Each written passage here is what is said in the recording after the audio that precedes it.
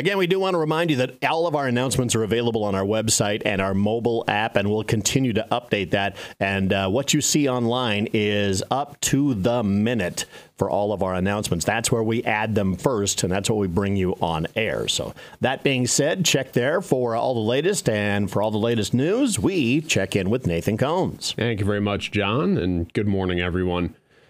Adair Chief of Police, 47-year-old Bradley Eugene Wendt of Denison, was convicted on Wednesday by a federal jury in Des Moines on charges of conspiring to make false statements to the ATF, as well as illegal possession of a machine gun. Wendt, also the owner of BW Outfitters, a federal firearms licensee, allegedly exploited his position as a law enforcement official to acquire machine guns for personal use and profit. Between July 2018 and August 2022, Wendt, in his capacity as chief of police, purportedly wrote nearly 40 law letters requesting the purchase or demonstration of 90 machine guns for the Adair Police Department. The jury found him guilty of making false statements in these letters, indicating the machine guns were for official use while later reselling them for a personal profit of almost $80,000. Wendt faces a combined maximum prison sentence of up to 60 years, including up to 5 years for the conspiracy count, 5 years for each of the 10 false statement counts, and up to 10 years for illegal possession of a machine gun. Kansas City Field Division Special Agent in Charge Bernard Hansen says Mr. Wendt was in a position of trust, and his egregious behavior betrayed the community he was entrusted to protect. Wendt was sworn to uphold the law, but instead he abused his authority as the chief of police for his own personal benefit. Sentencing is scheduled for June 14th. The FBI and ATF led the investigation, and the U.S. Attorney Richard D. Westfall commended the dedicated work of the agencies and the trial team in holding Wendt accountable for betraying public trust as well as abusing his authority. Following 2023's success, the Carroll American Legion is again hosting a community dance this weekend. Legion member Randy Nealon says members wanted to try something new last year to help people get out of the house, and it went better than they had hoped. You get into February and people are ready to get out and socialize a little bit more, and it's just a great event for them to come together as a community and visit and maybe dance. Doors will open at 6 o'clock tomorrow night at the Carroll American Legion Hall on Hyers Avenue. The dance begins at 7 and ends at 11 o'clock with live music from 2.5 guitars and a cash bar throughout the evening. Nealon says tickets are not required to attend. No tickets. We have free will donations at the door. Whatever you want to contribute to us, it's always welcomed. In recent years, the Carroll American Legion has used the funds generated from their fundraisers to complete long overdue repairs to the Legion Hall. Nealon says they don't have any significant projects planned, so they are allocating any funds they raise back to the community. This year we started up scholarships, both at Kemper and at Carroll High. We're doing the scholarships on an essay type of a thing, what it means to you to be an American.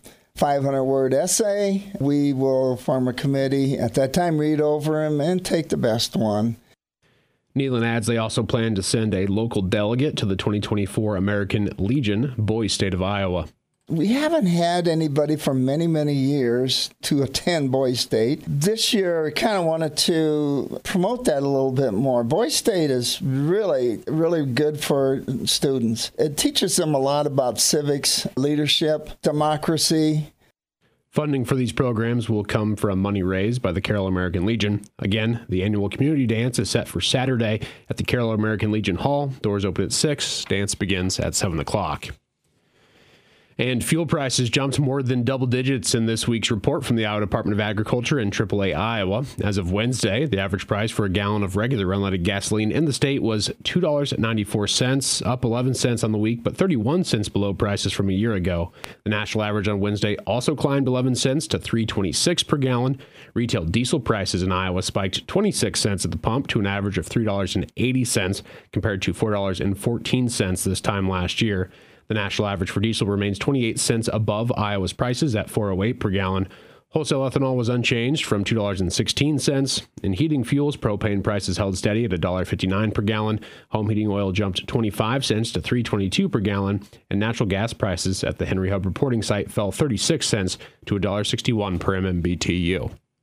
That is going to be wrapping up your KCIM 6 o'clock news. I'm Nathan Cohns reporting. Yeah, that dance Saturday night at the Legion. Go have a good time. And one question on my mind, do you, Nathan Cohns, dance in public? Absolutely not. All right. I've said this many times. I think it's been over on K Carroll most of the time. If you see me dancing, you should probably call an ambulance because I am dangerously inebriated. I love how they described, if you ever were a big Seinfeld fan, Elaine, the full body dry heaves, I think is how they described her dancing style. She's a professional dancer, but I am terrible. I never, I can't do it. I can't sing.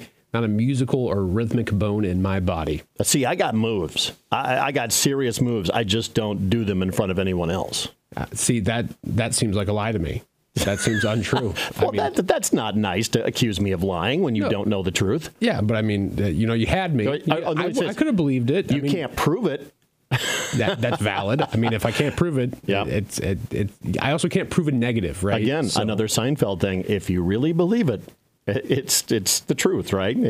It's not a lie if you really believe it. A lot of Seinfeld references. Yeah. I've watched that entire series, but it's been probably a decade since I've watched it. I need to get back into that. I just started getting back into that myself, too. But I digress. We digress, as we do many times. We should probably get back to business. Thanks, Nathan, for the news update here on KCIM. We're going to get to our announcements here. We've added Coon Rapids Bayard 2-hour late start to our announcement list. We're going to run that down here again coming up here in just a couple more moments.